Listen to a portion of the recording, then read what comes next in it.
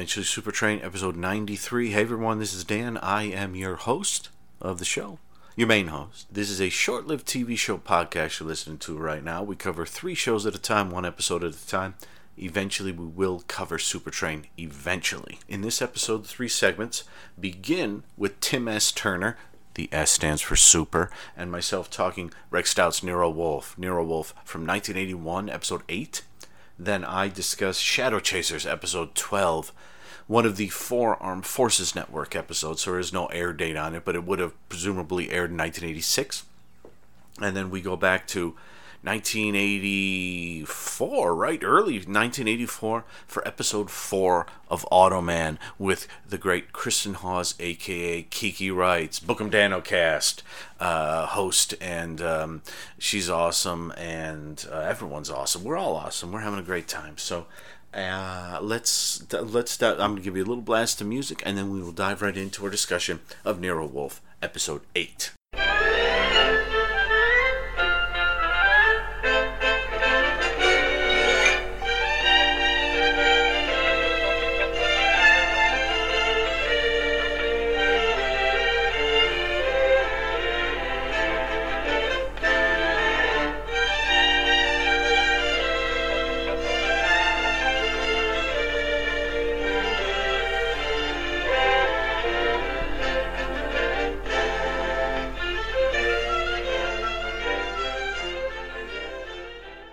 Rex Stout's Nero Wolfe, episode 8, March 13th, 1981.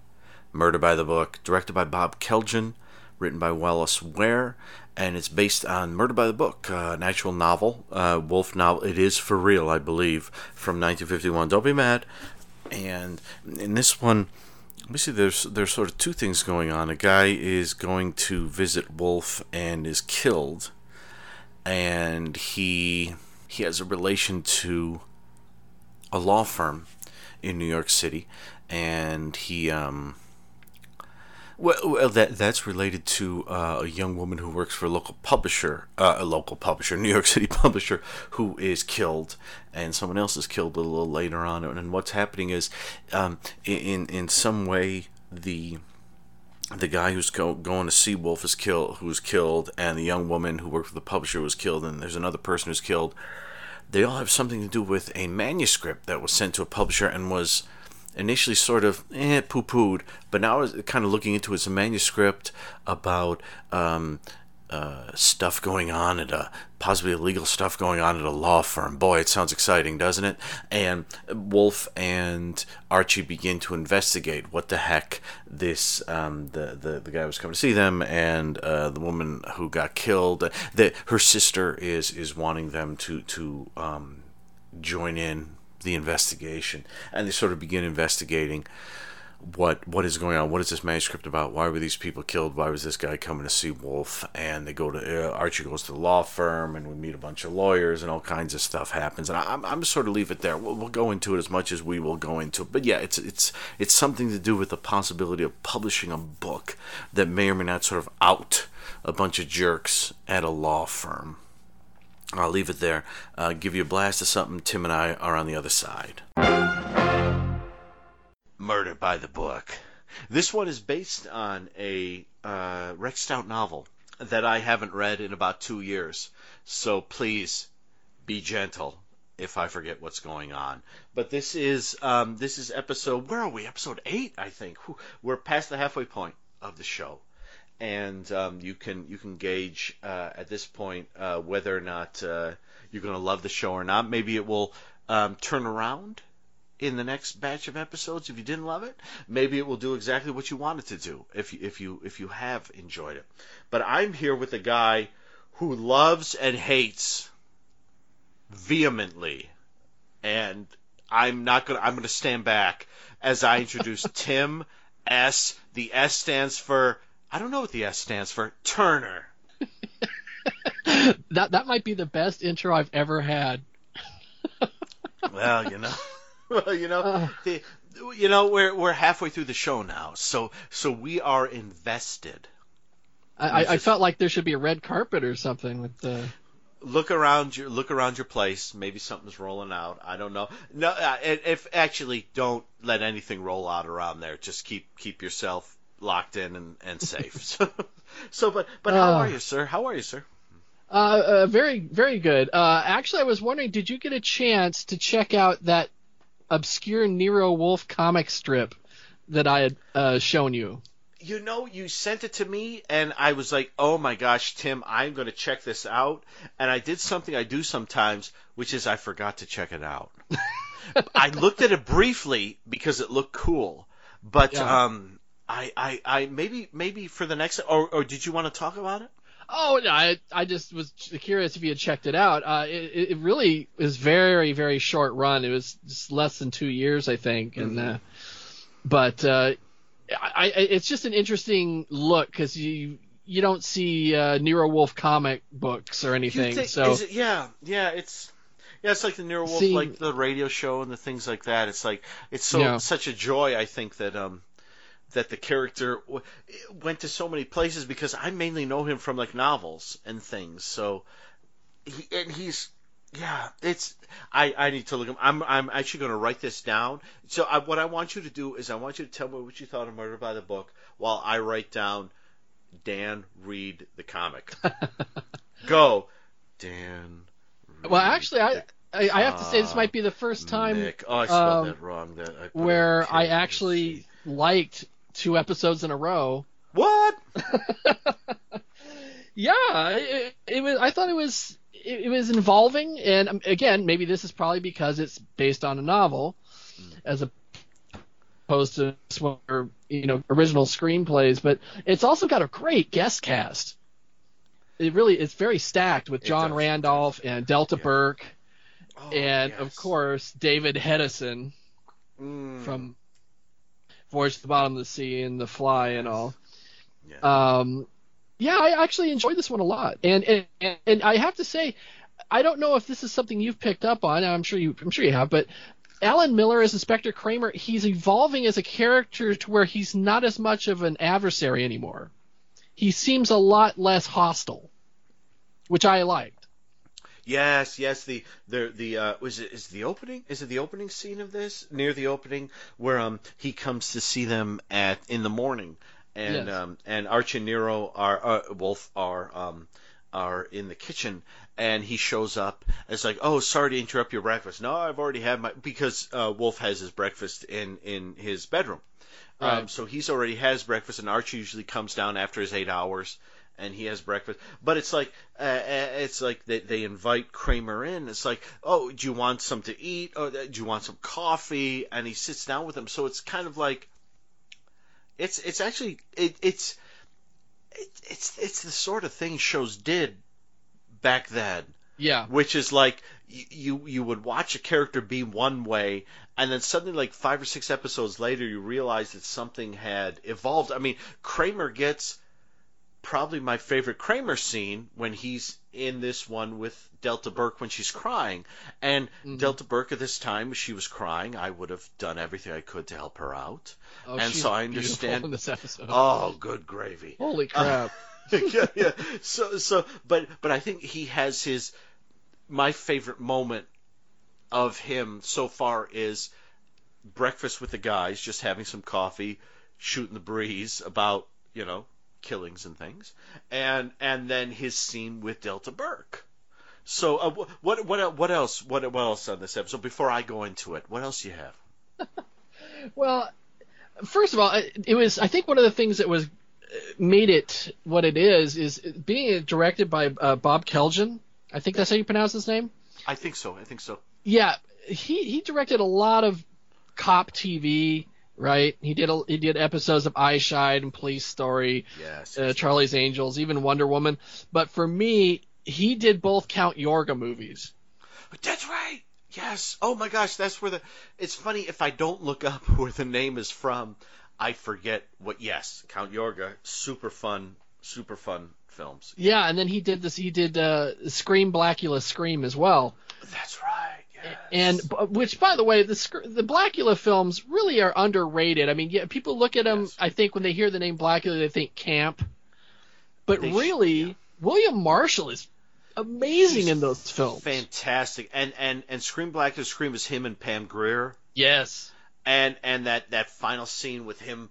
Oh well, that's a spoiler of how it ends. Sorry, but it's so good. I mean, it's the thing. Like if you're going to your blaxploitation, it's tricky because, like, to me, Blackula's a goofy ass name. Oh, I sure. mean, but the film is really quite good, and Scream Black to Scream is really quite good. And then you go to like Blackenstein. Well, you're on your own. The man who made Blackenstein also made Skate Town, USA. So you're on your Blackenstein. I saw Blackenstein on a double feature with Dr. Black and Mr. Hyde about 6 or 7 years ago. Dr. Black and Mr. Hyde, if you don't give him no sass or he'll kick your ass. Dr. Black and Mr. Hyde is a hoot, but Blackenstein is in the realm of. I don't even know where. Blackenstein isn't quite in the realm of like a Manos or Creeping Terror. Oh, Blackenstein's terrible. but it's yeah. And I will say that if you go out right now and you buy the Severin Blu-ray I have of it. Blackenstein, there's a quote from me on the back. Hello, me. Yeah. Which is awesome. But yeah, it's funny. Yeah, he did the Count Yorgas and Scream Black to Scream, which are all quite good. I mean, they're sharp, fun. I mean, that's the thing is like at that time period when you hit horror, it was and someone, maybe me, maybe you, maybe say it for always naturally. Maybe something needs, but. It's like that time period, you got films like Count Yorga and Scream Black to Scream, which are actually good films, regardless of what the titles were, alongside films like Blackenstein, which are, what the hell is Blackenstein? I mean, it's like every 10 minutes it seems to be a different film, and it's like I saw that at the New Beverly Cinema, in downtown LA, which Quentin Tarantino owns now. And that was one of the few films I've ever seen where when it started, there were like people were like yelling things at the screen. By about 20 minutes in, everyone was silent. Yeah. And by the end of the film, no one was moving. Now, I was jumping up and down because I loved it. But it was one of those weird films where it was like, you get that sometimes, like a Count Yorga would have had the crowd going, yeah! But something like Blackenstein like makes the crowd go, huh. So Bob Kajelin, Keljan, yeah. Yes, him doing this. I think he does a pretty sharp job on this. So I'm sorry. Back to it. Tim, continue. No, I actually felt that like we had discussed on the last episode. I actually think this is another one that could have benefited again from a longer runtime. If it had been part of that NBC mystery movie wheel, Mm-hmm. And this is actually something I've noticed with the three that the last three we've been talking about. No Saul Panzer. Yes. He gets mentioned. Saul shows up briefly for like 30 seconds in this episode, but that's it. Yeah. Yeah. It's weird. I don't really, I don't know why they keep having him in the opening credits when it seems like he's like barely there. We're halfway through the series. I think he's appeared twice as a main functioning supporting character? Or? I think so, yeah. Once Golden Spy, I think twice, and yeah, here he shows up for like a minute, and he's kind of he doesn't look well. He looks like he's like jaundiced or something like that in this episode. Yeah. He's just there briefly. I will say this episode, even though I enjoyed this episode, the ending of this episode almost made me throw my dinner plate at the TV because it was... Oh, boy. And may I just say, Tim always makes a very nice dinner. So if he's going to throw his dinner plate, he is sacrificing a meal that he has spent some time. It's not like me, like I've got some dollar burritos from Target that I'm throwing in the thing. I do 4 of those. So if I have to throw 2, I got 2 to eat. So you got 2 But Tim is making the good stuff. So listen. Well, okay, and I don't know if you remember what I'm referring to, or maybe you do, because it was just it was like you know how at the end of an episode of Police Squad they would freeze frame, like and Yes, like, of course. and there'd be action going on in the background. The way this ends is with, this doesn't give away any of the plot at all, but it ends with Nero giving thumbs up to Archie that he's gonna get laid. And he's like, satisfactory, freeze frame, And I was like, oh my god. What is happening? I don't disagree that what he said was incorrect, but yeah, that's what happens at the end of the episode. They send it's like Delta Burke leaves, and Nero's like, oh, she was very nice, Archie. Well, you're going to see her again. She's coming over for dinner this evening, and they've already established that she kind of has a room to stay there if she wants to stay.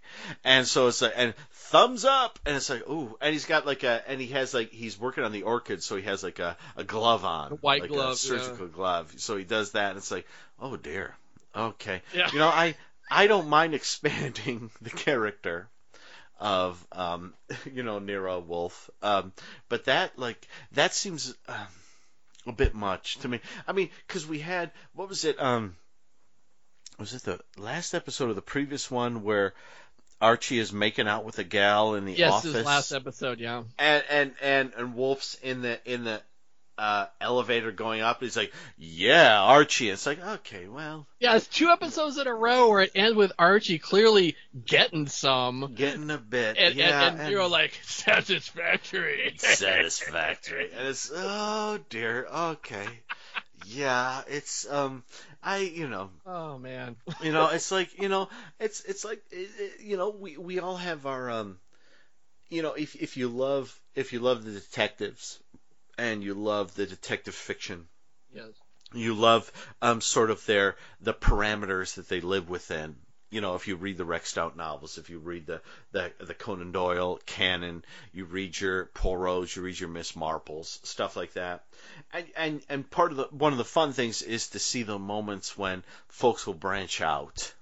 And they'll do, like, say, one of my all-time favorite films, made by the director of Night of the Comet and Soul Survivor, Without a Clue.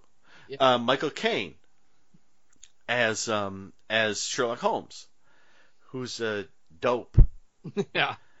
And Ben Kingsley as Dr. Watson, as it should be, I would think, is the smart guy. And you see that, and it's like, it's funny, like, to me, when I watched that film, I saw that my Uncle Raj, who introduced me to Sherlock Holmes, Monty Python, Doctor Who, the Moody Blues, King Crimson, all sorts of bands and TV shows and things that I loved, and I still love.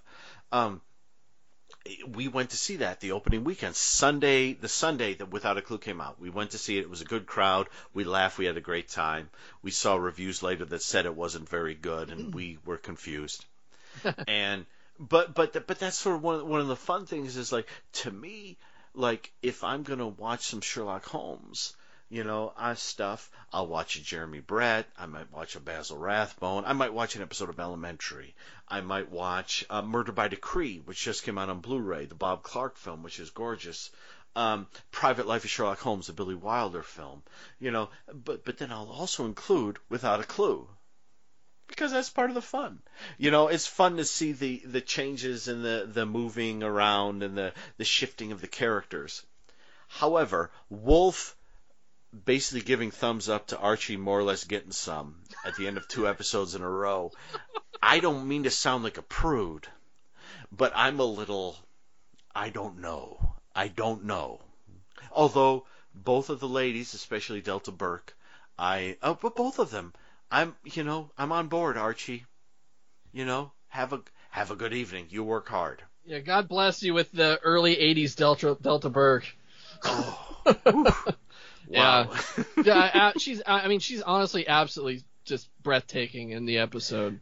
She is, yeah. And the moment she she gets that scene with Inspector Kramer, which, like I said, I think is his best scene. Yeah. and she's just great throughout. And Archie, I think Archie is sort of getting that, is becoming more like BJ McKay as this series is going along. Because BJ and the Bear, at the end of every episode, you rarely got an episode where like BJ and the leading lady like spent a quality evening together. Sure. But you would get, at the end of every episode, you would get a moment where they'd kiss, and maybe it would either be implied. Well, it would generally imply that Mr. McKay has to leave, and he's giving you a kiss, and the kiss is the good stuff. And then they cut to the monkey like covering its eyes or something. Yes, exactly, or drinking beer or something like that. Yeah, and. Or it would be less along the lines of, oh, okay, we solved whatever it is we have to solve, and I don't have my next haul till tomorrow morning, so we're here tonight, smooch, yeah, kind of thing. So it's funny because I know Glenn A. Larson wasn't involved with this, but I want to ask, was he an advisor on this possibly? He was like, well, I just did a show called BJ and the Bear, which folks seem to enjoy. And there was a good-looking guy like Lee Horsley, and, he gets a good-looking gal in every episode, And apart from the one with Anne-Marie Martin, where she plays the witch who gets killed, which is my least favorite episode of BJ and the Bear. Don't make me talk about that. All the episodes, it's pretty much like, whether it's one of the Landers sisters or... Demi Moore. Is it? No. The Master was. That's what I was thinking of. Was the Master, because like Vincent Van Patten, like every episode he's got to make out with the lead. Yeah, exactly. Lady. Yeah, the same thing. Yeah, the Master did the same thing. Glenn Larson. Sort of Yes. Well, that was who did the Master? It was I thought it was Glenn Larson. I'm gonna have to look it up. I think it's I actually think I have. Oh, where'd my set go? Oh, I had it right here. Okay, no, it's what's his name? The guy who did Robert Klaus, Enter the Dragon and such. Oh, see, it felt like a Glenn Larson. It does. Kind of. You're not wrong. Deal. Yeah. No. But that's what I love about this, because Archie is seeming to become like a B.J. McKay, or like the Van Patten character from The Master. Yeah. This is how I leave a bar, kind of thing. And so he's. Yes, exactly. Max Keller. So this is kind of I kind of like that, actually. I'm interested to see if they're going to keep doing that, because this is not a bad episode. There's a lot going. I mean, John Randolph is in it, for heaven's sake. I love John Randolph. John Randolph is so good. He's so much fun. I mean, he is. I know him from so many things, but I always remember him from the Bob Newhart Show episode, the Thanksgiving one. Not the one where they get drunk, but the other one. With the both the parents show up. And why don't you stuff it, Martha? Where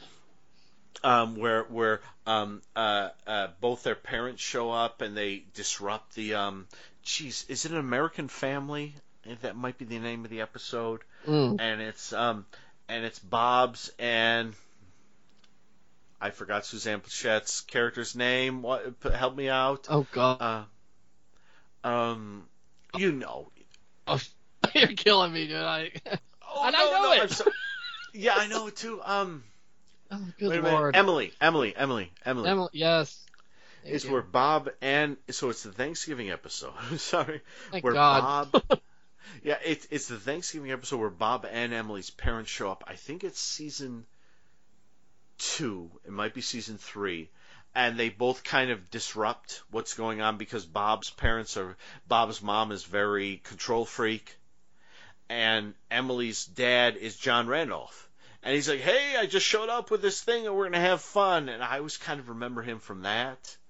I also kind of remember him because on occasion I've thought he was Carl Reiner. Well, he's not, but I have no.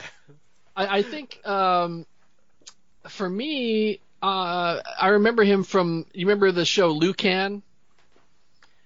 I definitely. The kid was raised by wolves or whatever. It was a Fox show, or not Fox show, CBS, I think.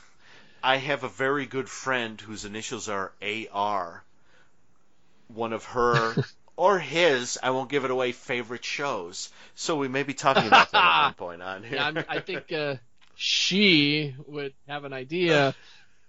He was also on a regular on Richie Brockelman Private Eye, which I enjoyed too. With Dennis Dugan, yep, Shadow Chasers, yeah.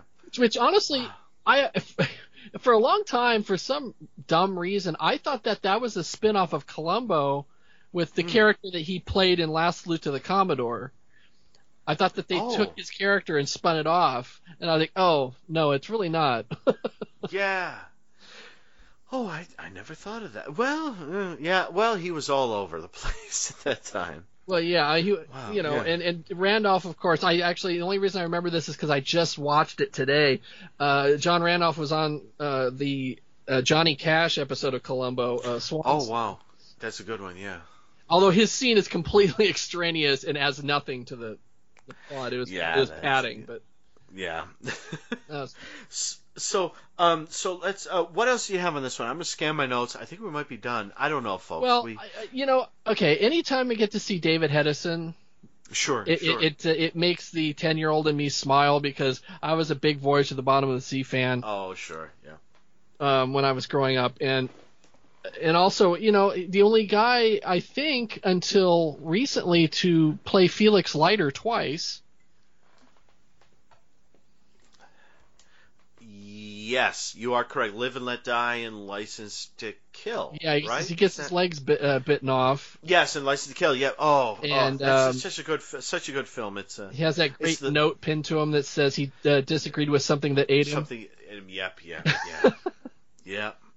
That was the one I remember. I saw that in the theater with my stepdad, and that's the one that ends with the the 18-wheeler chase. Yes. Where one of them goes on the side wheels as the rocket, and which is super fun. But my stepdad was like, "Oh, that wouldn't. I'm happen. Out. Out loud in the theater, he said that. I was like, "Are you kidding me? We're in a James Bond film. This isn't a National Geographic." Yeah, this is a James Bond film, man.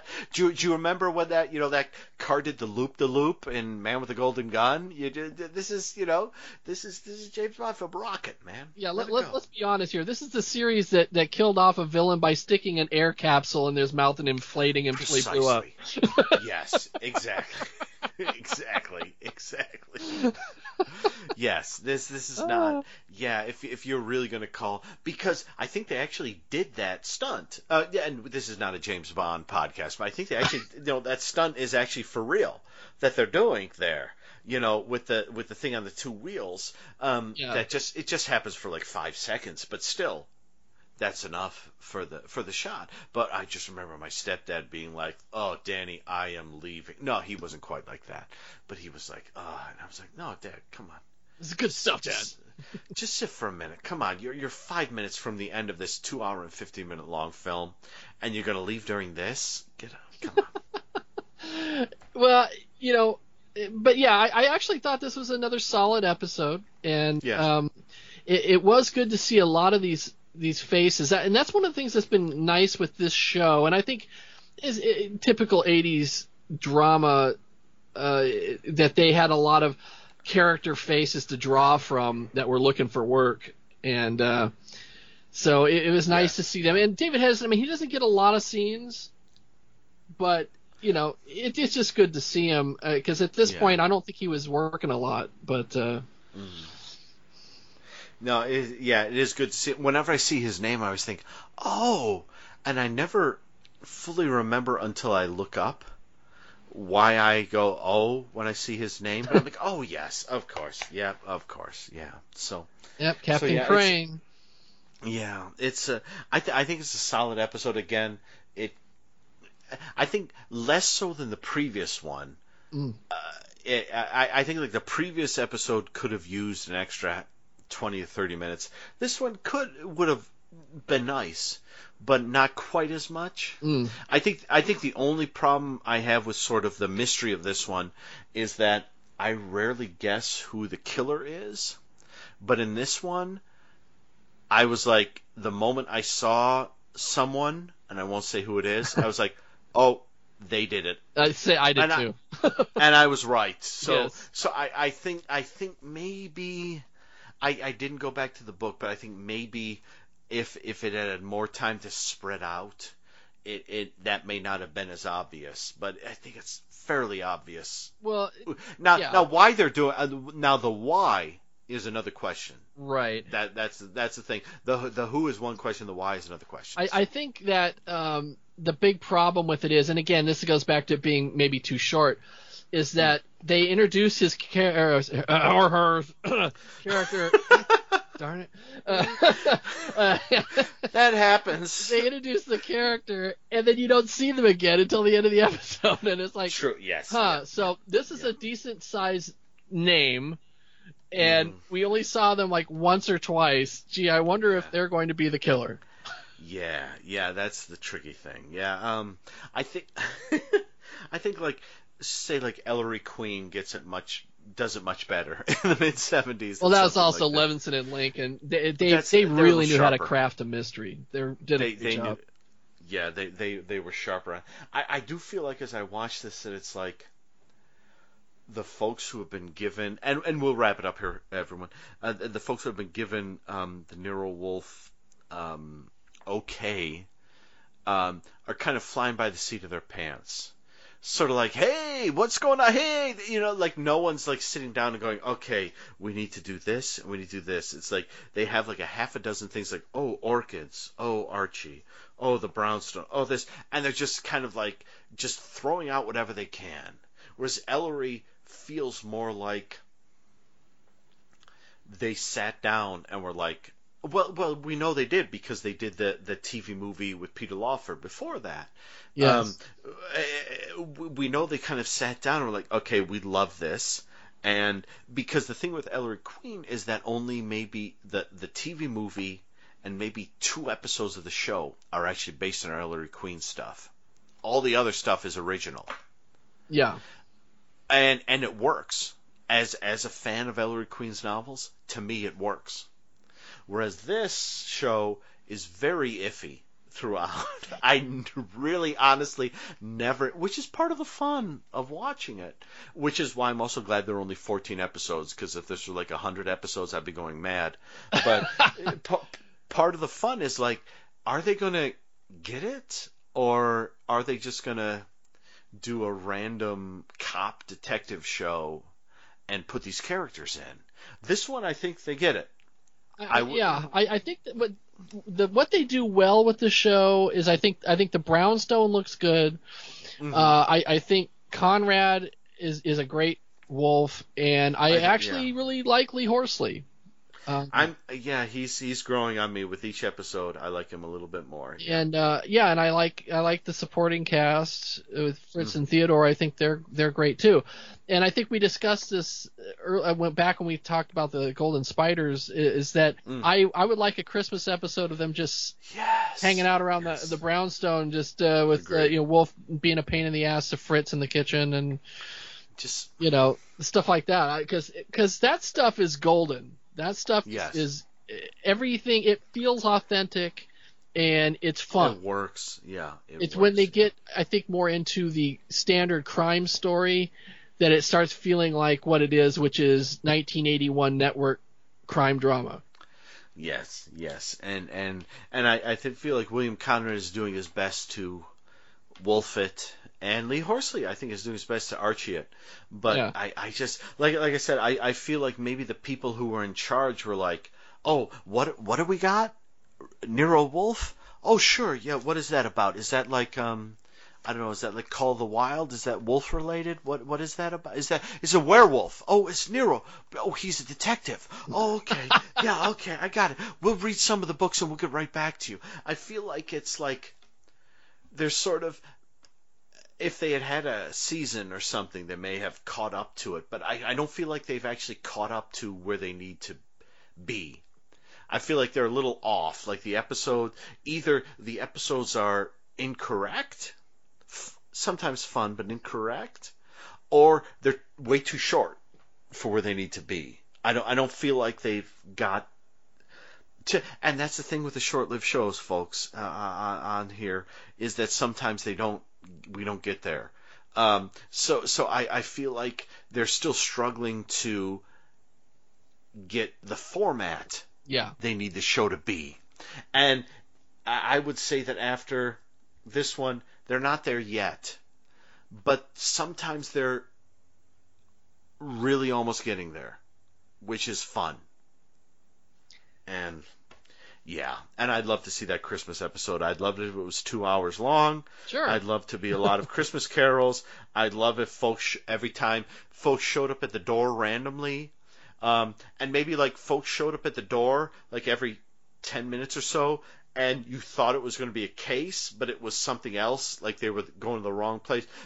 But every time they showed up at the door, you could see the snow coming down, and it was clearly cold. And then Kramer shows up, and he's got a gift, and they both him and Nero sit across the table at each other, looking just glaring at each other. And glaring at each other, and then both of them reveal that they have a gift for one another. Maybe it's the same gift. I don't know. Yeah, I don't know. Did the same thing. I don't know, but I think that would be so much fun. I mean, because there was a Christmas Nero Wolf thing, which we won't talk about here, but which is fun. And if you do the 2000-2001 Nero Wolf series, there is a Christmas episode, which is a lot of fun. But so I guess that's Murder by the Book. What else? Do you have anything else on this one, Tim? I think I'm good. Yeah, I think I'm pretty good on this one too. Awesome. So where are you? Are you okay, Tim? So far so good. Yeah, where are you online? Well, my co-host and I, Kelly Hogaboom, we host Beauty, the Beast, and the Bees, a B-movie podcast, and we're on SoundCloud and iTunes. Look us up. And we also have the usual Facebook, Instagram, Twitter feeds, and we have our page, our website, which is at bbnbs.net, and all our episodes are on there, our past ones and future ones. And right now, the episode we just did that, by the time this airs, it'll already have been out, but we did the New Invisible Man with Elizabeth Moss. We did Stalked by My Doctor with Eric Roberts, which, oh my God, you got to see that to believe it. And oh God, what was the other one that we did? Bloody Moon, the Jess Franco Giallo slasher, love it. Yeah. which is again Screwball. Yes, much like Stalked by My Doctor, needs to be seen to be believed. Yes. I enjoy the show. I have not heard that episode, but any time you bring on Bloody Moon, I am a Jess Franco fan. My problem with Jess Franco is that my favorite films of his are the ones that Jess Franco fans don't really like, and Bloody Moon is one of them. Oh, I adore Bloody Moon. Oh my God, it's so screwball. And may I recommend, if you haven't seen it, Dracula, Prisoner of Frankenstein. Oh wow, I haven't seen that one. From 1972, it's also known as The Screaming Dead. It's a monster mash. It's Dr. Frankenstein brings to life Dracula and the Frankenstein monster, and a werewolf attacks them. It's Why not? It's 1972 or 1973. Screaming Dead, Dracula, Prisoner of Frankenstein. It's super fun. He made it around the time he made The Erotic Rites of Frankenstein, which is also fun, but I prefer the monster mash. That's just my thing. Is it crafted with the same careful attention to detail as most of Jess Franco's films? That's one of the things I love about Jess Franco, is that there are people who will punch you in the mouth for saying that Jess Franco's films are not beautifully crafted. But you can watch them and think like, no, there are a lot of zooms, and he was making you make 12 films a year. Yes. What was it, like 73 or 74? Somewhere in there he made I remember somewhere around here I have Phil Hardy's Encyclopedia of Horror Movies. I've got that right here.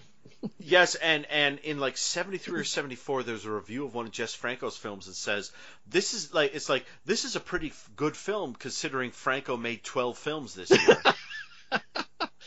Well, there you go. Then why not? I find his best films are his early black and white ones.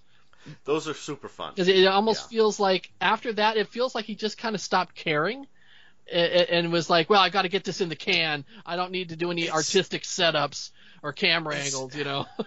It's funny because it's weird because like part of me is like if someone were to hand me the entire oeuvre of Franco from Awful Dr. Orloff to one of the Killer Barbie films or whatever he made right before he died, I would legitimately sit down and watch every single one of them in order. Well, they're all interesting.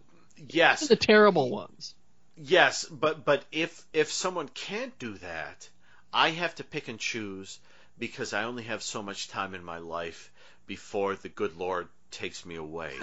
And so I can't watch every one of them. So it's like, I'm going to watch Bloody Moon again. I'm going to watch Dracula, Prisoner of Frankenstein. I'm going to do Awful Dr. Orloff. I'm going to do Oasis of the Zombies or Faceless. Diabolical Dr. Z. Have you seen that Blu-ray? It's amazing. I have not seen the Blu-ray, but I have seen the film, and I think it's a fine film. The Blu-ray is gorgeous. He is a hell of a filmmaker who is also a hell of a filmmaker, if I can distinguish those two uses of the word hell. So I'm excited. I'm excited. I've not heard that episode of you guys' podcast, but I am excited to hear that. So let's wrap it up. I'm sorry, we've gone on a long time. I don't even remember what we talked about. Probably something great. Jess Franco mainly. So this is the Jess Franco cast, episode 90, and we're not even 1/4 of the way into Jess Franco's films. I'm kidding, but thank you. I'm so glad that I was able to join you so we could talk about Snoop Sisters. Oh, that's fantastic! I am dying to watch some Snoop Sisters. Was Snoop Sisters? Was that Leonard Stern? Did Leonard Stern do that? Oh God, Snoop Sisters? Probably. I feel like possibly because I love Leonard Stern. Get Smart. Sure. And so if it's Leonard Stern, I'm interested in watching. So I'm gonna wrap it up. So let's thank you everyone. This was episode Who Knows of Nero Wolfe. We're about to go on to another Shadow Chasers in the Armed Forces Network era, and this one is a really good one. Listen to this. Danger, secrets through the dark. I keep looking for an answer. Paranormal personality. Hey, a full-time mystery. Feel the power taking you around. Say, hold on, hold on, hold on. Through the shadows, something shaking. What's that breaking down the door? Through the shadows. Shadow Chasers, Episode 12, Blood and Magnolias, the third of the Armed Forces Network episodes, which means we don't have an official air date for it. Directed by Chuck Bowman, written by Marianne Kasika and Michael Sheff, who wrote the previous episode, which is pretty cool to have two in a row. You get their stamp on the show. And this one begins with a woman sort of combing her hair in sort of a lovely, I guess, sort of Victorian-esque looking, rather large building, not mansion, but large building, large house, building. And then she's sitting there. It's nighttime. She's combing her hair. She's getting ready for bed. All of a sudden, a bat flies in the room and becomes a man with a cape and everything. And that man approaches her, and he has some sort of strange dagger or something with like a little ruby or some such on. And he kind of approaches her, and she screams, and then he leans in at her neck, and you see like some blood hit a curtain. Oh no! And Jonathan, who was trying to go on to a symposium in Tahiti, is stopped by Dr. Morehouse and sent to North Carolina to investigate this. And Benedict joins him.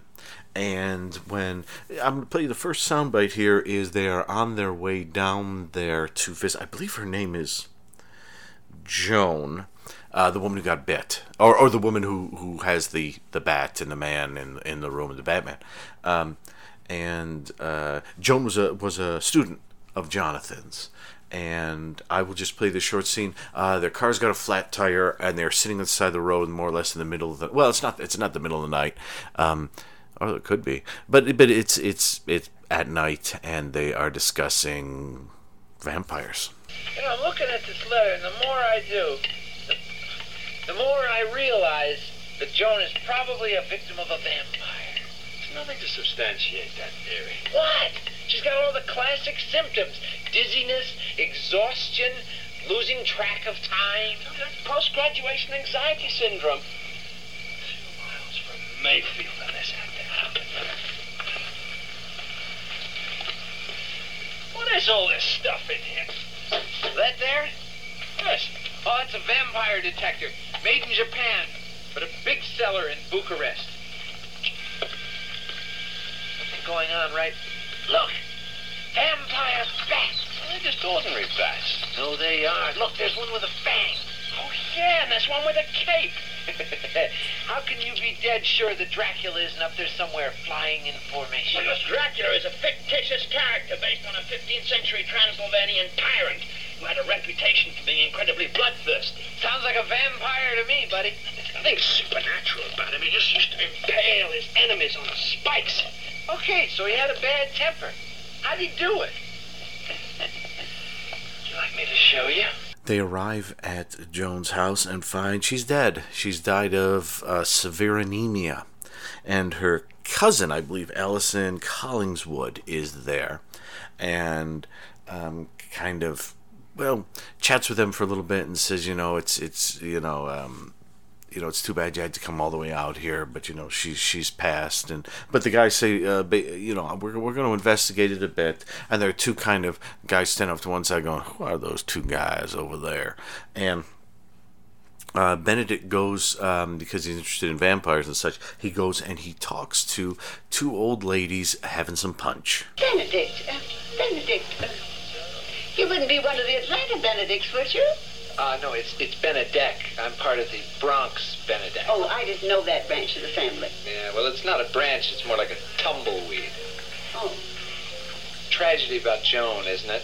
I personally don't believe the rumor about her death. Nothing worse than people who spread rumors. Which rumor?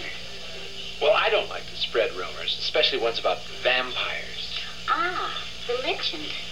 Yeah, the old legend. How did that get started? This is a very old town, Sugar. Some of our ancestors were the very first settlers here.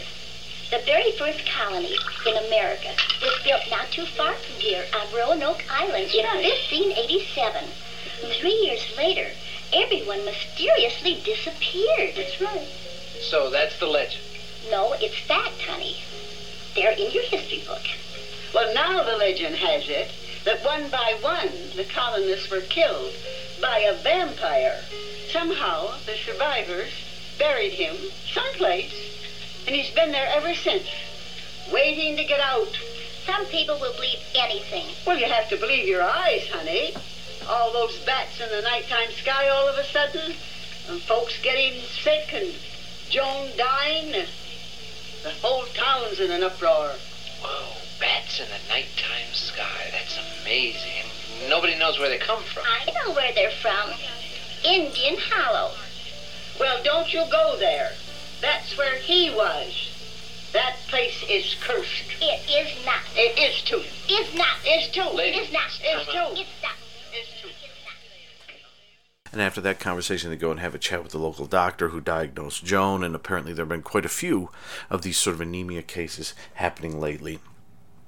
And Jonathan and Benny think it might have something to do with the bats that they've seen. So the two of them and Allison go out to find a the old ladies mentioned the place. The old ladies mentioned where there's a cave where a vampire may have been buried, kind of thing, and they get lost. But those two guys who actually, it's funny, those two guys, the two sort of rednecky guys you see in the funeral scene, are also in the hospital. Now, who are those guys? And they pull up in like a pickup truck when Jonathan, Benny, and Allison are lost, and say, "Oh yeah, go down this road and you'll get to where you want to go." They end up stuck in mud. Allison ends up in quicksand. Her clothes are a mess, and they end up finding a huge Victorian mansion in the middle of nowhere. And who should answer the door but Mr. Cameron Mitchell? And he gives Allison a dress, not a lovely dress, saying, that was my wife's dress. And Jonathan and Benedict are kind of sneaking around. And after a bit, they have a chat with Mr. Mitchell, who they think might be a vampire. Well, Benny does. This one here is X-rated.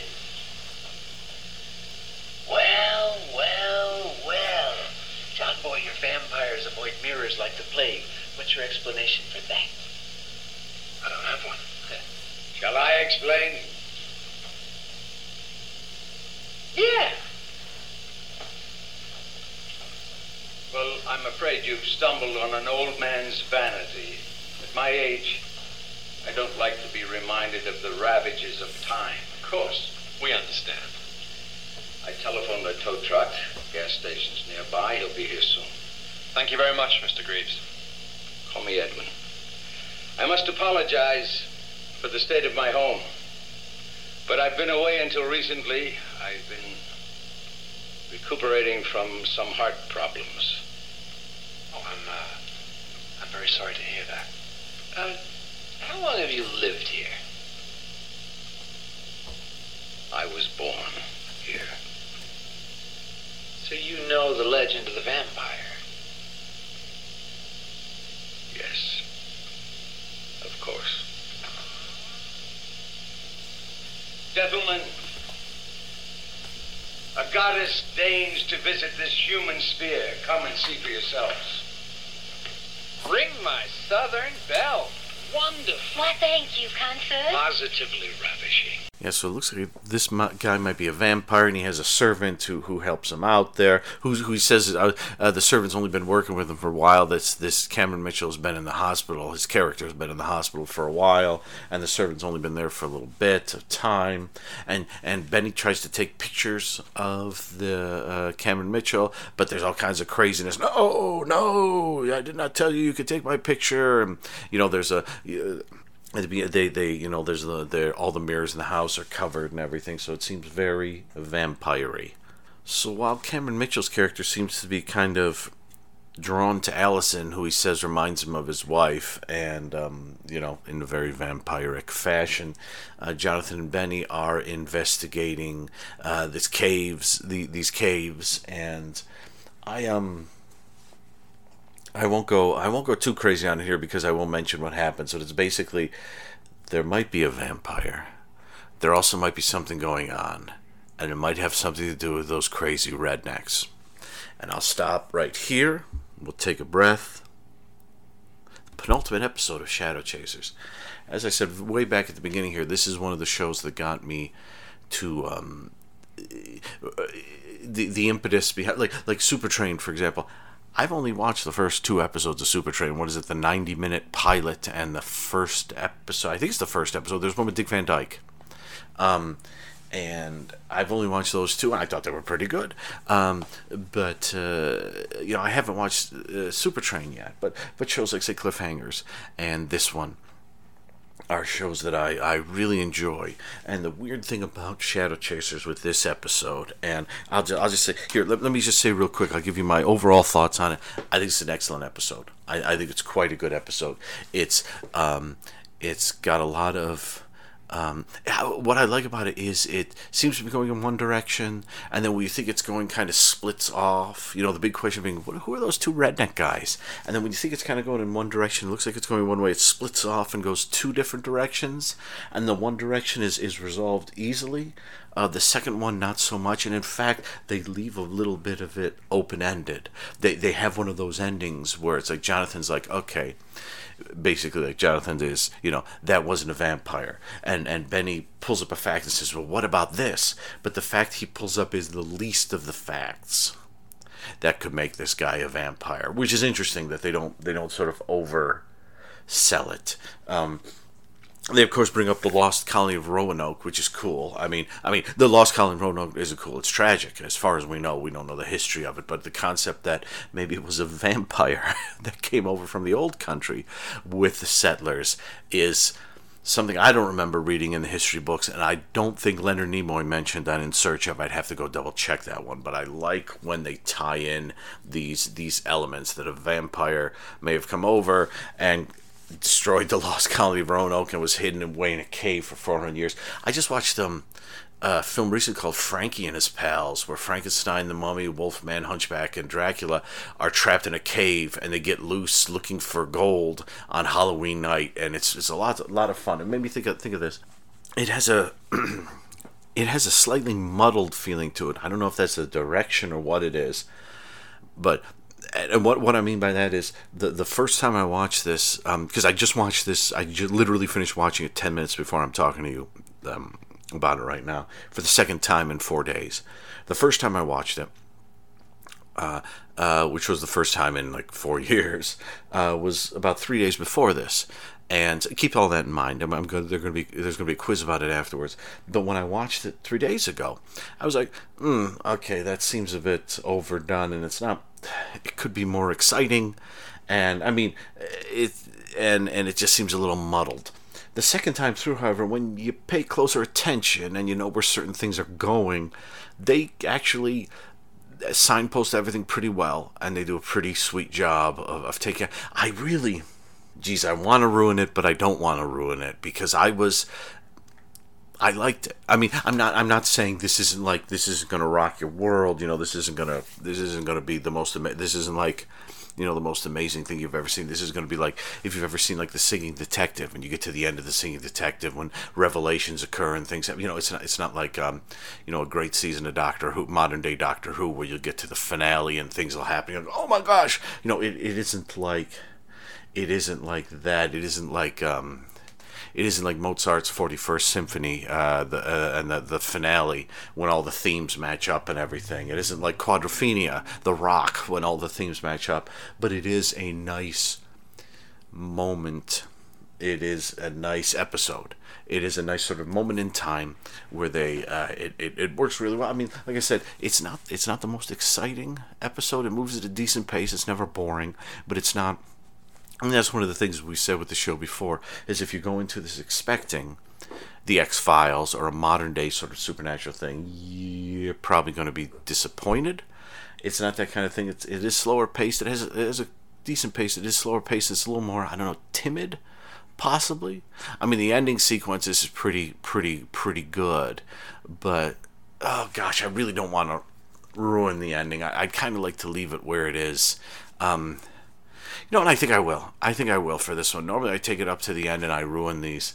But with this one, I'm going to kind of leave it where it is. I guess I'm good. You get Cameron Mitchell, who may or may not be a vampire. You get these two redneck guys. You get this woman who died of anemia. You get other people who are sick from the anemia but haven't died from it. You get the legends of these vampires.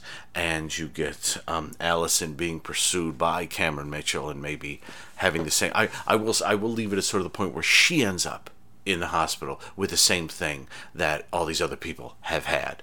And I'll spoil anything if I say any more. So I'm just going to leave that right there. And just, I say, I think it's a pretty sharp episode. Now I know what you're saying, Dan. The episode has Marshall's mom in it from Erie, Indiana, Mary Margaret Humes. She's great, and so that's one of the reasons. Well, you may not like all her outfits in this, but it's her, and so that's one of the reasons why you like it. Sure, possibly. The other one is that not only is she in it, but she falls in quicksand. That's some sort of fetish that you didn't realize you had until you saw this episode. And I would say to that, yes and no. I do like Mary Margaret Humes. I hope I'm pronouncing that right. And I do like quicksand. They're two great tastes I never thought would go great together until a little while ago. But so I think back when we were talking Bourbon Street Beat, Mitchell and myself, I said that if you put quicksand in something, to me that increases the entertainment value probably by about 437%. And this has a brief quicksand scene, a very brief quicksand scene in it.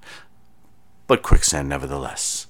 Once you know quicksand is in the area, it ain't like Chekhov's gun, but you know it's in the area. Boom. What else? I'm not going to do it. I'm sorry, I'm fighting with myself here not to spoil it, because there were. Here's the thing: this morning, about 10 hours ago, I got up and I went for a walk, about a 90-minute walk. And during the walk, I do something that makes me look like a crazy person, but it does have its charms. If I know I'm going to record something like this, I'll kind of work through in my mind what I'm going to say. And so I spent probably 40 to 45 minutes talking about what I'm saying to you right now, which will take probably 20 to 25 minutes. And most of what I've said, I'm not saying to you now because most of it is spoiler related, but most of it was disappointed with the first time I watched it. Like I said, I found it overcomplicated, muddled, and not terrifically engaging. The second time through, however, I did find it engaging. I will say just two things that I mentioned this morning. I won't say any more about it, but two things I said to myself when I was working through this. I mentioned two movies, both of which I believe came out in '86. I could be wrong. I didn't look them up because I wasn't going to mention them, but I thought I'd just bring it up right now. Both of them came out in the vicinity of '86, and that is Fright Night and Redneck Zombies. Go from there. And yeah, I think the second time too, I think that's what it might be with some of these Shadow Chasers, is not with all of them, but I think I remember in my mind this being one of my all-time favorite shows of anything, and it's clearly not if you listen to the episodes. But I think overall I enjoyed, say, maybe Bourbon Street Beat more. The problem is that Bourbon Street Beat follows a template. It follows this popular 77 Sunset Strip template.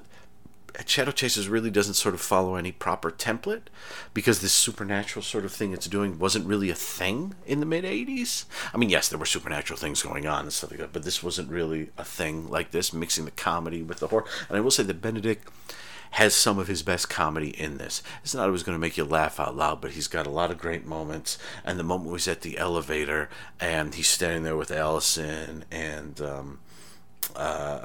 Jonathan, and they hit the button on the elevator, and they're waiting for it. And he's like, "Do you know how you find a bat? How? Ask a bat boy." Whoa! And he does a little ham bone and points at the elevator, and the door's open. He's like, "I'm on a roll." It's not particularly funny, but it's charming, and there's a lot of verve. And his response to Jonathan's outfit when Jonathan thinks he's going to Tahiti in the beginning is great.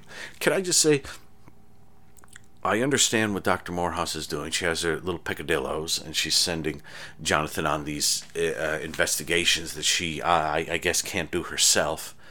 But there is something about just the fact that how many times in this season has Jonathan been trying to do something related to his career, related to his life, and his education, and his job, that she has shanghaied him away? I mean, she literally he says, "I'm on my way to my plane leaves in an hour, I'm going to Tahiti." "No, you're not. You're going to North Carolina to speak with an old student of yours who thinks she's been attacked by a vampire," or something like that. It's like, ooh, stop doing that. I mean, after time it stops becoming funny. I would almost prefer if it was like a Charlie's Angels, and maybe she just called him up and gave him an assignment. Or if it was like the original The Ghostbusters with Bob Burns, Larry Storch, Forrest Tucker, where, you know, maybe he had to go with Benedict to a someplace and pick up an assignment a la like a Mission Impossible. But there's something about structuring almost everyone being like, Jonathan is going to do something very important for his career, for his work. We all know how he feels about his dad and how he wants to make good. And she keeps crapping all over it every single time. And the thing was, if the show had been out for 3 or 4 years, I would have loved to have seen a point where maybe he was anticipating the cases and she would come to him with a case, but he'd already be on it, where suddenly this became something he wanted to be a part of. Like Scully doesn't want to be a part of the X-Files. When she joins up, she's reticent. She's interested, but she's reticent. But then after a time, how can you not be? Especially when aliens abduct you and impregnate you, how can you be? Spoiler, how can you not be? You know, but there has to be a point. Like Benny's all in, and Jonathan needs that sort of point. And unfortunately, the way the show works, we never get that point. We just see him being kind of annoyed, and it's very sitcom-y. So that is what that is, and that they I think they would have dealt with that as things went along, but yeah, the first time I watched this, I was, like I said, not too thrilled, but having just watched it right now, I don't know if it's because I just had a long, tiring day of work, and then I ended up watching this, and just it entertained the heck out of me, is what it did. But I really enjoyed it. I mean, again, this is a show that has its own merits. That I shouldn't have to point at something and say and clarify it by telling you when it was made. Well, sometimes you have to do that, but really, to me, the best stuff is the stuff. It's not timeless. Nothing's timeless. My favorite novel, The Life and Opinions of Tristram Shandy Gentleman, published in the 1760s, in 9 installments. That to me, that is timeless. But, however, I own a 3-volume version of that book, and the 3rd volume is 500 pages of notes to explain why it's timeless. And I know that sounds foolish, but that's one of the things. And everything has its place in time and space. And so, watching the show to me is a joy. Part of it is nostalgia, but this episode is a nostalgia. I didn't watch the Armed Forces Network episodes about 10 years ago. The first 9 I watched when I was 12, 13, over and over again. But these 4 we're in now, I didn't watch these until I was much older. You do the math. So there's no nostalgia involved with this. I mean, unless I have nostalgia for when I was a few years younger, but I have no childhood nostalgia for this episode in particular, but I do enjoy it. And the tricky thing at the end of the day, I think, with Shadow Chasers, and this is going to save, I guess, a lot of time in the next episode, which is the final episode, but just my total sort of flip-flop on my thoughts behind this one, between the first time I watched it the second time, just made me think that, I think all of this, the good stuff works. I mean, I was thinking I would love to watch, we won't cover it here, but the Gary Collins show, The Sixth Sense. I've never seen it. There's a French DVD set. The folks who put out Gemini Man and Misfits of Science put that out. I'd love to watch that. I bet that's very of its time.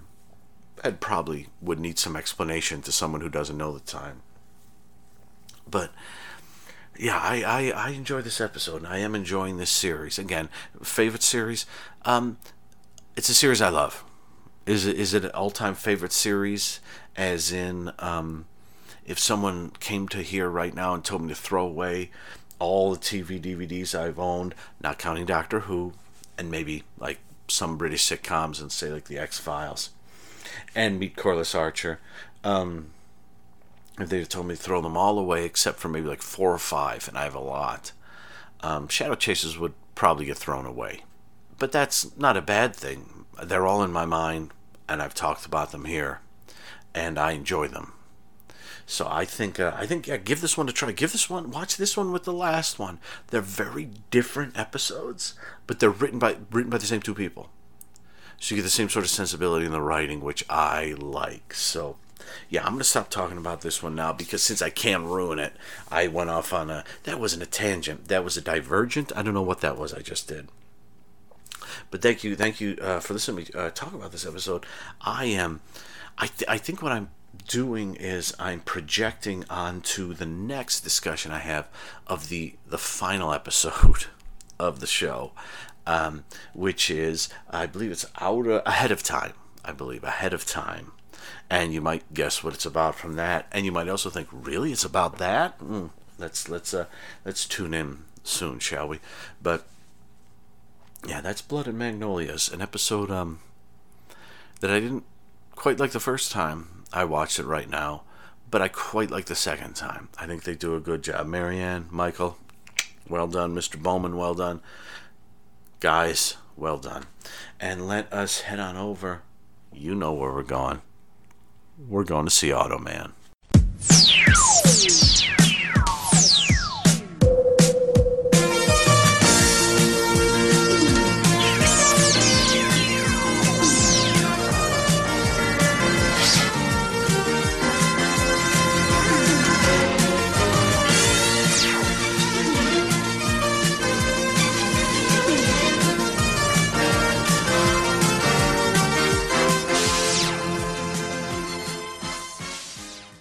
right, Automan Episode 4, Ships in the Night.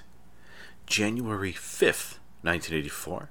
This is directed by Bob Claver, written by Park Perrin. And in this one, there is some sort of jerk, American jerk living on an island or somewhere they're called San Cristobal. And Americans, sort of kind of trying to be expat kind of Americans, go there and disappear. And they're going to, specifically, they're going to go after one who went down there and disappeared.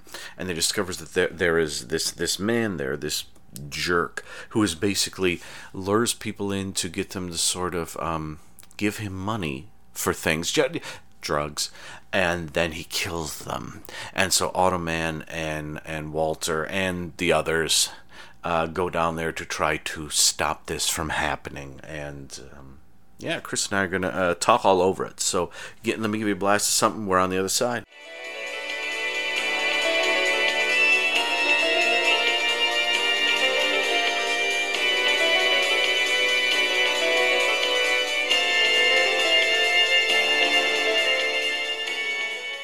All right, folks, Automan is back. That's not the theme of Automan. It's something very different from that. That's my own Automan theme. Automan is here.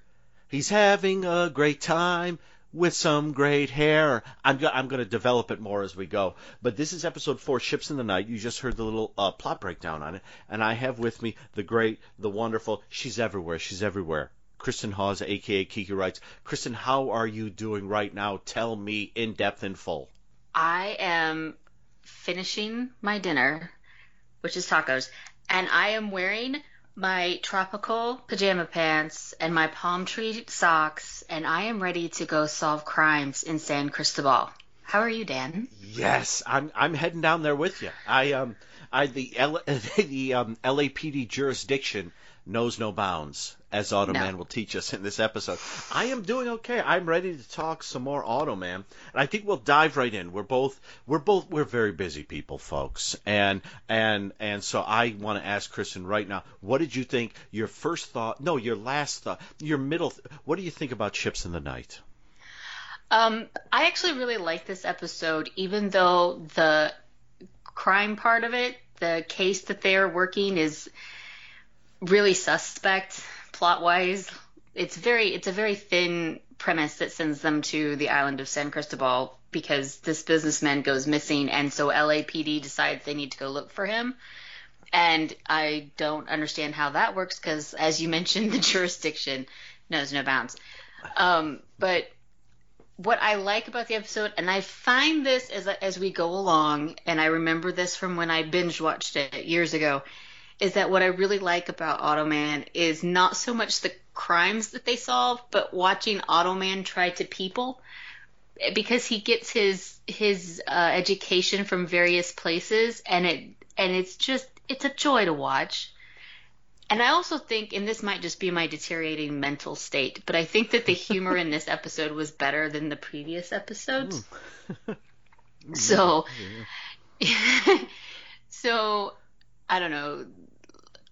I did enjoy this episode. What did you think, Dan? You know what's weird is I watched this episode 3 times over the past 4 days. And it's funny because I was hoping you would say something completely different from what I was going to say, but you've said almost what I was going to say. So I'll try to say it in a slightly different way, and that might work, because there is something I love about this episode. I love the interaction between more or less the 4 main cast members. Now, I haven't been too thrilled on the lady, whose name I'm forgetting. Nice lady. Roxanne. Yes, and the other guy who's like the super cop who always comes in and actually Jack. who usually gets like beat up or arrested or something like that, and Automan has to save them. But in this one, those two and Desert Nez Jr. and Automan, not that he Nebuchadnezzar. What's Nebuchadnezzar? Right? Nebuchadnezzar. Yes. I was going to say Nebish because that's what the chief keeps calling him, but I don't. So, but I like their interaction throughout this. I like their scenes together. There are a couple very funny scenes, I think, where a very suspect voice, who I thought was maybe you goofing on me when I was listening. There's a phone call for Mr. Otto on line 1, or something like that. And I thought, Kristen, are you goofing? What's happening? I don't do a horrible English accent. That was kind of a suspect. No, I don't know what foreign it was. accent that was happening there. I don't know what I was doing right there. But it's like this voice keeps showing up, and it's like, where's that coming from? But there's a great sequence where there are like 3 phones, and it's a variation of sort of like a Get Smart thing, or I think Sledgehammer does it too, where there are like 3 phone booths in a row, and they get a phone call in one phone booth, and the person they're talking to is like 2 phone booths away, kind of thing. But this is like 3 red courtesy phones, and so it's like one of them is on the red courtesy phone with Automan. I was like, yes, da-da-da, and then they suddenly realize like Automan is right behind them. And they do that twice, and it's funny both times they do it, I think. It's very nicely done. And I think all the bits with the characters, and like you said, seeing Automan trying to what is it? He mentions a movie. He says High Wind to Java. I couldn't find a High Wind to Java. I found a Fair Wind to Java, which is possibly what he meant, and maybe they couldn't say the name, but maybe there is a High Wind to Java that I missed. Sort of a Caribbean adventure film that he had watched that kind of put him in the mood to go down to the Caribbean with Mr. Arnaz Jr. And I think when they're together, the 2 of them are together, or when they're with the other 2, it's really lovely. I really enjoyed it.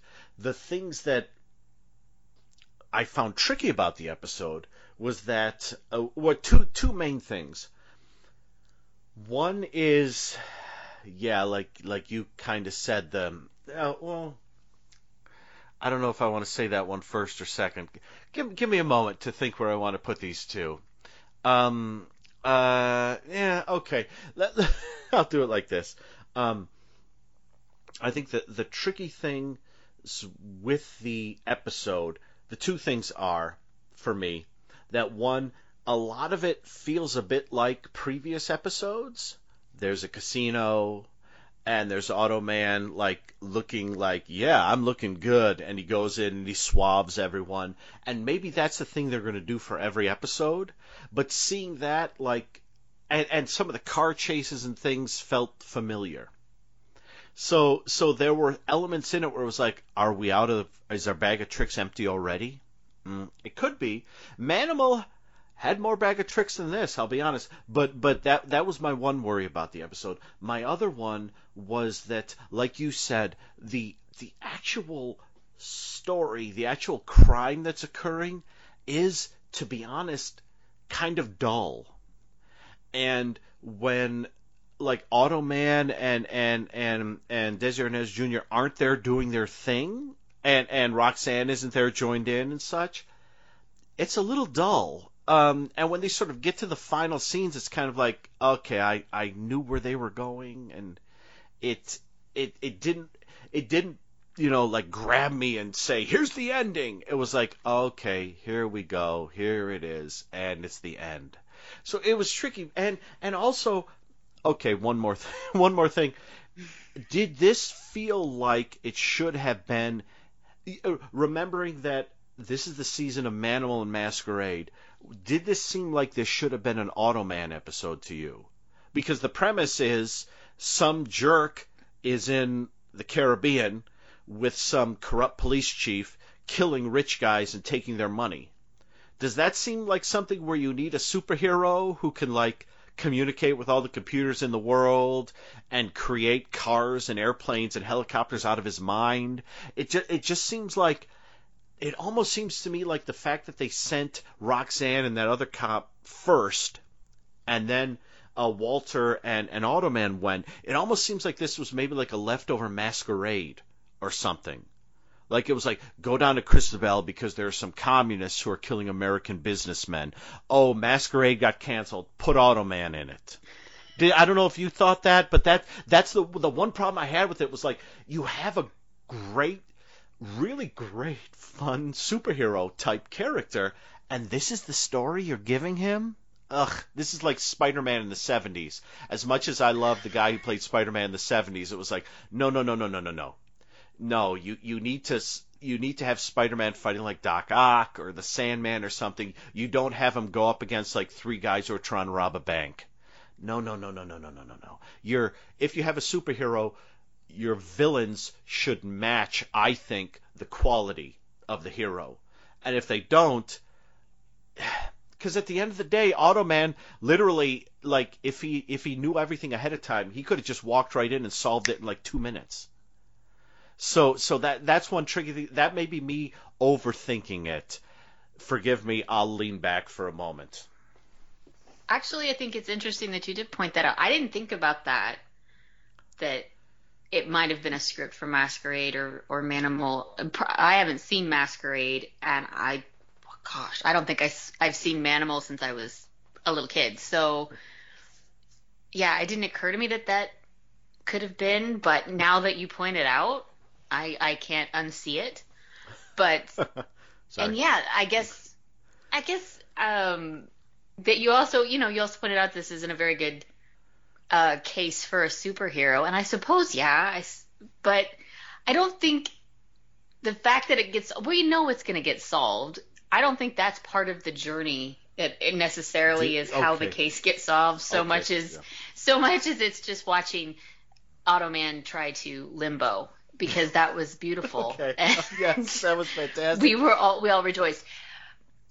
But we also did get to see it, because I did like the way that the way they did catch the bad guys, or at least they set them up, was having Walter use the corrupt police captain to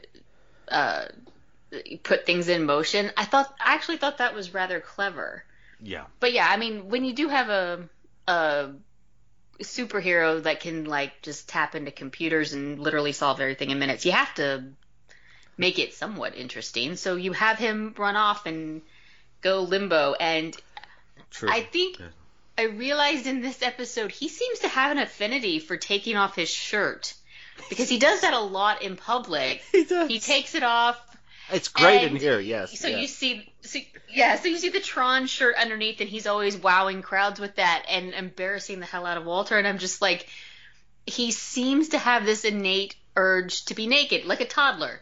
Yes. He needs to take off his clothes. Yes. So I noticed that this episode. Oh, and that's the thing too. When he takes off his shirt, Walter says, "But you got to put that on. You can't be like that." And he looks around at all the people. Basically, it's a variation of sort of Carnival. Not quite, obviously. It's not the same geographical location, but that's sort of what the people are doing. And he's like, "I don't look any different from anyone else."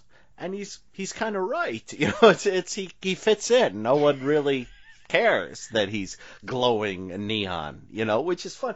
It's weird, because I am almost where you are with it, where I was almost able to ignore well, I don't know that you did that. I'm sorry. I don't mean to say that. But I think, like I said, my favorite parts of this are Automan and the gang doing Automan stuff. And sometimes it's saving the day, crazy car chases or falling out of planes. But a lot of times it's just limbo. You know, and he does this crazy limbo, and then, he's pulled out of there, and he says, "Oh, but I want to go back." You know, they were, if they lowered it one more time, I would have broken the island record. You know, and so it's funny, because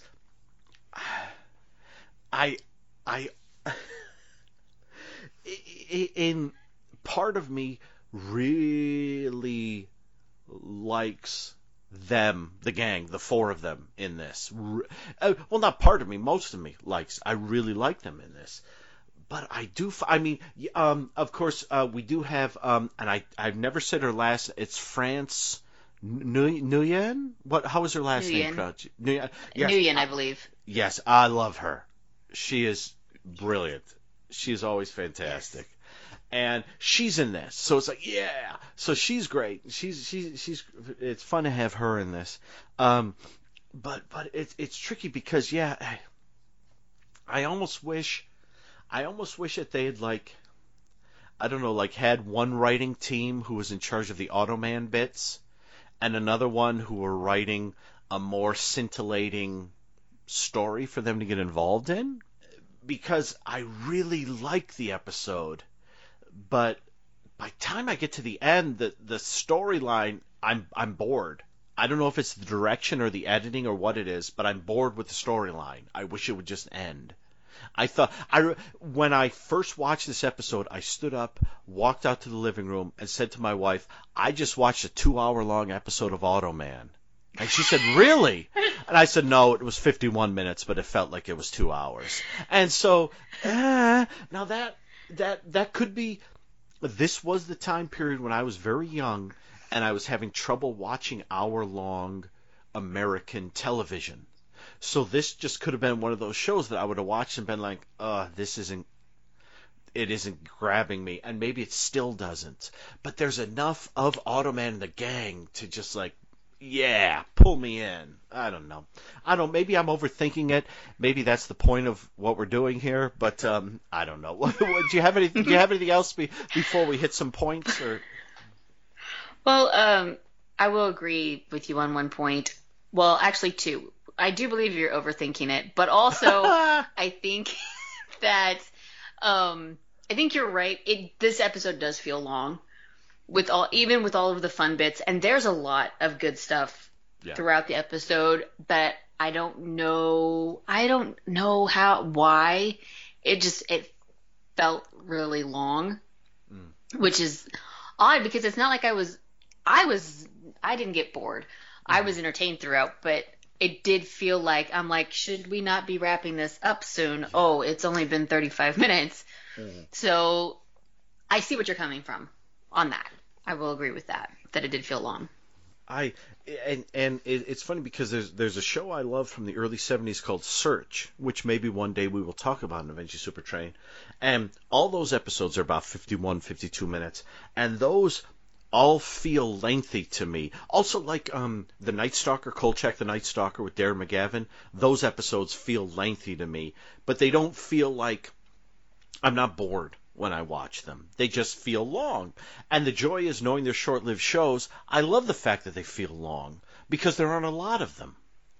But this just, for some reason, I don't know why, like by the time we got to the last act and Automan was pretending to be a rich guy at the casino, I thought, seriously? How long has this gone on, and why is my Blu-ray player lying to me whenever I ask it to display the time? Yeah, no, that's what... I mean, I've got a play right now. It says 51 minutes and 3 seconds. And the first 3 minutes are the intro.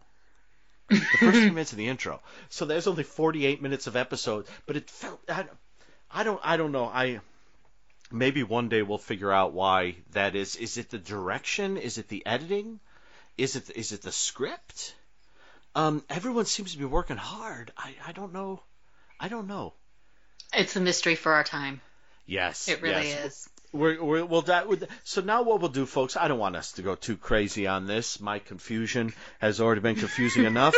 Kristen, what else do you have about this episode? Well, I did want to agree with you on something else. I did like Roxanne better, and the yes. Police captain. We didn't see him as much, but I did like Roxanne much better because there's that time you pointed out when they were on the red phones talking back to back. So there's Automan, and then there's Roxanne and Jack Curtis is behind him. Yes. And Jack says something about he's a professional like us, and Roxanne rolls her eyes. I cackle every single time. I watched the episode twice for this, and I laughed out loud both times because I thought that was a great look. Yes. So yeah, Roxanne was a lot better, and the horrified look she and Walter both had when they caught Automan doing Limbo. Limbo, yes. Just beautiful. I loved it. Yeah. Yes. I think I like too when they're on those red phones that there's sort of a that they're all into the shtick. You know, it's like no one's really like, you know, you could tell they all know they're like 3 feet away from each other on the phone, but they're all kind of being a bit, like, oh yes, I'm on the phone here, and no one turns around and goes, hey. Well, maybe they do at the end, but that's not the and there's kind of a lovely comedy to that I like. I do wonder. It's interesting. Because, well, I don't know that it's interesting. I say it's interesting because I think it's interesting. I don't know if anyone else thinks that. So at the end of this episode, when they're talking with the chief, his big thing is like, all right, so this was solved by 3 cops doing their jobs and doing it well. Did it have anything to do with your computers there, Desi Arnaz Jr., Mr. Babalu? Get out of my office. What are you doing? And it's interesting because I thought when I was watching it that it didn't feel like an Automan episode that needed all of that. And the chief is kind of saying that. But I know he's saying that because he's kind of a jerk sometimes, but the moment because the episode ended and I thought, and I wrote a note, is this Automan? And then that sequence began. I was like, oh, the chief is thinking that too. He's thinking, what show am I in? Am I Rod Taylor? Oh my gosh. Oh, I'm Rod Taylor. I'm better looking than I thought I was, and I'm not as balding. Oh, look at me. Oh, I'm good. Okay. So that, I don't know. So that was, I don't know what I was talking about there. But, Kristen, have a look at your notes. What else do you have on this one? Great. Now I'm just going to be thinking about him being Rod Taylor. Okay. So, like I said, a lot of funny bits, and I wrote a bunch of them down because it amused me. Oh, because everybody got to do something. Everybody got a line. It was like Barney Miller. Everybody got a line to be funny. But one of my favorites is they take the auto jet and land at this abandoned airstrip, which apparently is being used for smugglers. And so the federales come up, and he basically tells Automan, you can't be seen here. And he goes, you need to get out of here. And Automan's like, discretion is my middle name. And he disappears. Yes. And I was just like, that is so beautiful. Where's your friend? Where is your friend? Hey. I loved it because it was just like, well, discretion's my middle name, and disappears. And I'm like, there's nothing more, obvious than a man who is there 1 minute and gone the next. Yes. Yeah. And it's odd too. I just had this thought too because I don't know, is anyone whiter than Automan? Maybe me. But is there any white guy more white than Automan? But there's something about like being on a Caribbean island and rushing up to Desi Arnaz Jr. and be like, what are you doing here? It's like, well, he's Cuban. What about the white guy? Did you see the huge white guy? It's weird. The responses, they almost seem to forget. Maybe they're all thinking, oh, you're Lucy's boy. Okay, yes, all right. Well, to be fair, the guy said that this was an airstrip used by smugglers. Smugglers, yes. And they were playing pretty heavy on the Latin stereotypes. That's from true. the 80s. Oh, yes. And yeah, so you would think that, they probably watched Miami Vice. They would have assumed that Desi Arnaz Jr. being Cuban was a smuggler of some kind. Possibly, they wouldn't have gone after the big blonde rich man. Desi Arnaz Jr. and the vanishing white guy. That sounds like a holiday special we never got. I'm sad now. I would have watched it. Desi Lou would have made that in the mid-'70s, and we never got that one. I'm going to scan my notes real quick. There is a moment where, and this is just me when Walter is leaving the crooked police officers. Let him go. We're sorry. Apologize to him. Let him go. He leaves the office, and the officer who just apologized looks at the police chief. The police chief looks at him, and I immediately said, "Kill him."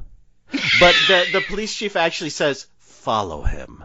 So I was like, okay, so sort of follow you, follow me. I'm with it, baby. I'm with it. I can rock that. We don't always have to kill. We can have good times. We can just follow you around. Follow that guy around. What else do you have on this? I'm looking at my notes here. Well, it should be pointed out that so when we start the episode, there's the one bad guy. He has a name. I can't think of it. And I don't know. Steve. The- I don't the- know. the- Bobby. Is it? I don't know. It's what's his name? Samuel? Sawyer. So Sawyer Sawyer, is yes. talking to the first victim, which is his name is Dowling, and he suggests him. The whole premise is like that they get these businessmen who their companies are going bankrupt, and they like con them out of money by saying, "Hey, we'll sell you some drugs that you can sell in the States for like a lot of money, and that'll get you out of your problem." But all I could think of is when I was watching that first part was like, this is the squarest drug deal I have ever seen. Like, I don't believe either one of these men has anything to do with cocaine at all. Not in the least. Because the moment he says cocaine, it's almost like I blushed. I was like, oh, cocaine. Oh, is that? And they're the two kind of guys who are like, they're sitting by a pool.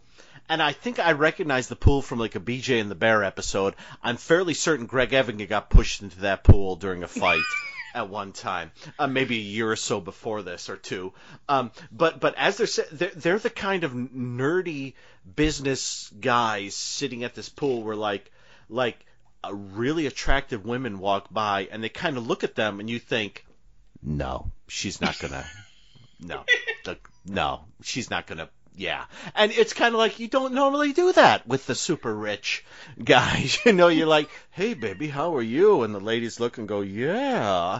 You know, even regardless of how gross the guy is, you know, yeah. And but in this, it's sort of like they don't even bother to look because it's just like two doofuses. Like, you know, it's like the the evil Mr. Rogers are sitting at a table like doing something. I don't know what's going on. You know? They're just like, this is too unhip even for me. I can't even lower myself to this. is Not right. even for a sugar daddy. And even the guys are, cocaine, really? I didn't. That's a surprise to me. Yeah, I don't know. I hadn't meant to say cocaine. That's just what came out. Last time it was heroin. You know, the time before that, it was just like auto parts. You know, it was just whatever flies out of my mouth is what you're smuggling. I don't know. I would believe that too. Especially since it's not real. So I would totally believe that he would just be like, and we're going to give you some diamonds. And it's there. It's tricky too because that spot that table that they're at where they hold that transaction is the exact table that Walter and the corrupt police chief are at later on, and it's like the same camera angle. So, you know, I don't like to point out like that may have been done at the same time. But it's, you know, it's like literally it's like, okay, bring in the other guys. We'll do the same thing. Put them in the same seats. Should we have the same women walk by? Well, yeah. We're not going to hire new extras for the next hour. I don't care what Desi Arnaz Jr. wants. You know. Well, they just expected that our eyes would be glued to Desi Arnaz Jr., so we wouldn't notice what was going on in the background. Exactly. I will be honest, I was a little distracted by the background in both of those scenes. But that's just like I said, I kept expecting to see a chimp run by and maybe, I don't know, you know, I don't know, you know, like Aaron Gray or someone, I don't know, just run by and Greg Evigan fall into the pool. That's what I was hoping for. That could have totally happened in the background, and that would have been interesting. It'd be like, yes, we were filming this BJ and the Bear episode at the same time, and the BJ and the Bear verse, or whatever the heck I call it, the Evigan verse, or I don't know. You know, it's like if you look to the left of that shot in that episode with oh gosh, what is a Pogo Lil? I forget what the actress's name is. It's give me a second, I'll remember her name. Her mother was Lassie, and on Petticoat Junction, why am I forgetting her name? The mom on Lassie, and June Lockhart. Are you talking about Anne Lockhart? Yes. She was Pogo Lil in 2 episodes of BJ and the Bear, and she accidentally gets BJ pushed into a pool. She would. Yeah, that happens. So that's Ships in the Night. I'm going to make one more scan over my notes. The Federal Reporter, Roxanne, High Wind to Java. Yeah, he does mention seeing a film called High Wind to Java, which is sort of like an adventure film, but I couldn't find that, but I found Fair Wind to Java. And they do say 6 men have gone missing in the last 18 months on that island. And I do again ask, how far does because I've been to the Caribbean, and in order to get there from Los Angeles, I had to fly across the United States and then fly down the United States. So the LAPD, I don't know how I don't know if it's a huge jurisdiction. I was going to say, it's like, did no one have an atlas around this time? It's like, It would have been more believable if they're like, well, this island is off the coast of Mexico. I would have bought it. Like, if it was like, they're like, it's like off Baja. the Baja Peninsula. Yeah. I totally would have bought that a little bit better than saying they're down over by Florida. Yeah, exactly. It's like, by Cuba. Yeah, that's where the LAPD, they don't touch any of the states in between, but they go from Santa Monica to Cuba, but they miss all the 3,000 miles in between. Yeah, that's so. I'm just gonna say I do love Automan this episode. I do love seeing him people it up, like you said. There are a few moments when I was like, let's get him somewhere else. There is a great moment where Walter is inside of him. Kids, calm down. Walter is inside of him, and Automan is pitching himself to the bad guy, whoever. Sawyer and Leanne Liu, who is France Nguyen. And the power goes out, and he kind of Automan vanishes, and suddenly Walter is there by himself, and they beat the crap out of him, which I think is probably going to be a thing that happens throughout the rest of the series. But it's weird because I'll wrap it up here, and if you have anything else cast wise, please jump in. But I will just say I didn't love the episode, but I liked the episode. And I think if it can find a way to do what Manimal did, or a show like, say, Gemini Man early on did, and make the episodes more about the characters being pulled into something rather than, the characters have to go here to something else kind of thing. Like I kept thinking when I was watching this, kind of like, say, like Canon. Like Canon in like his first season or two, he didn't have really like an office or anything. He'd just show up. And so there was never a place where Canon was. He just was where the story was. And that was Canon's thing. And that's why we love him. It's William Conrad. We all love William Conrad. If he was here right now, I would give him a big hug. And he'd give me a big hug back. And he'd talk about Nero Wolfe behind my back as we're trying to discuss Automan. And I'd have to tell him to stop.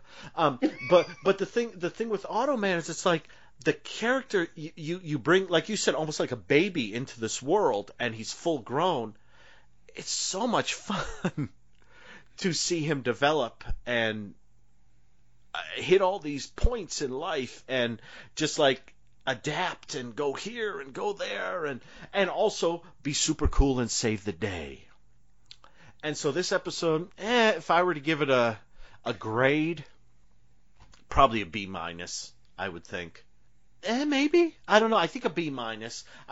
Yeah, I'm going to go with that. So what else do you have on this one? Any cast stuff? You don't have to give a letter grade. A number grade, 1 to 100 will be fine. I'm kidding, of course. I just made this up. So we're fine. She doesn't have to say anything, folks. She's fine. I just want to bring up one more thing, and that is at the end, because the way they're killing these businessmen is that they're chucking them out of planes, which is cold as ice. Love it. But they do the same to Walter and Automan. And all I will say is they did the best they could for 1983 when they were filming that. Because this isn't the beginning of Moonraker, folks. It's not like James Bond with no parachute doing skydiving bombs sort of towards me. They did the best they could.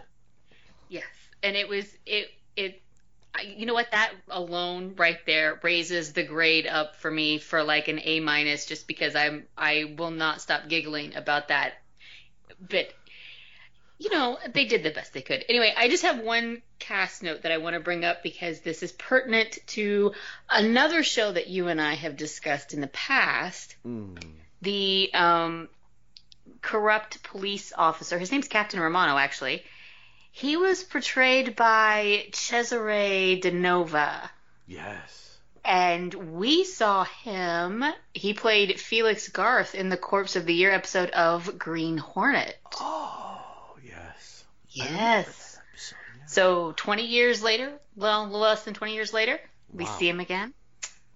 Thank you. And I was going to say, I recognize him. He is in, I believe he is in the 2-hour pilot movie of the really wonderful Hal Linden, Harry Morgan show, Black's Magic, which Levinson and Link did, I think in 85, 86. It only did 13 seasons. It's Levinson and Link and Peter Fisher. If you know them, they're Murder, She Wrote, but they're also more or less Columbo.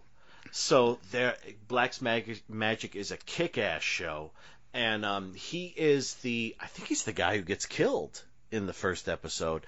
Don't quote me on that, but he is in that. And yes, when I sat there the whole time watching him going, yeah. You should see him again since you are watching Nero Wolfe. He's supposed to pop up in an episode of Nero Wolfe.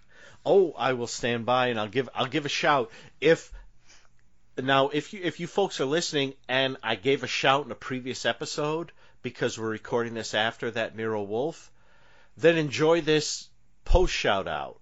But if this is a pre shout out, yeah, this is going to be awesome.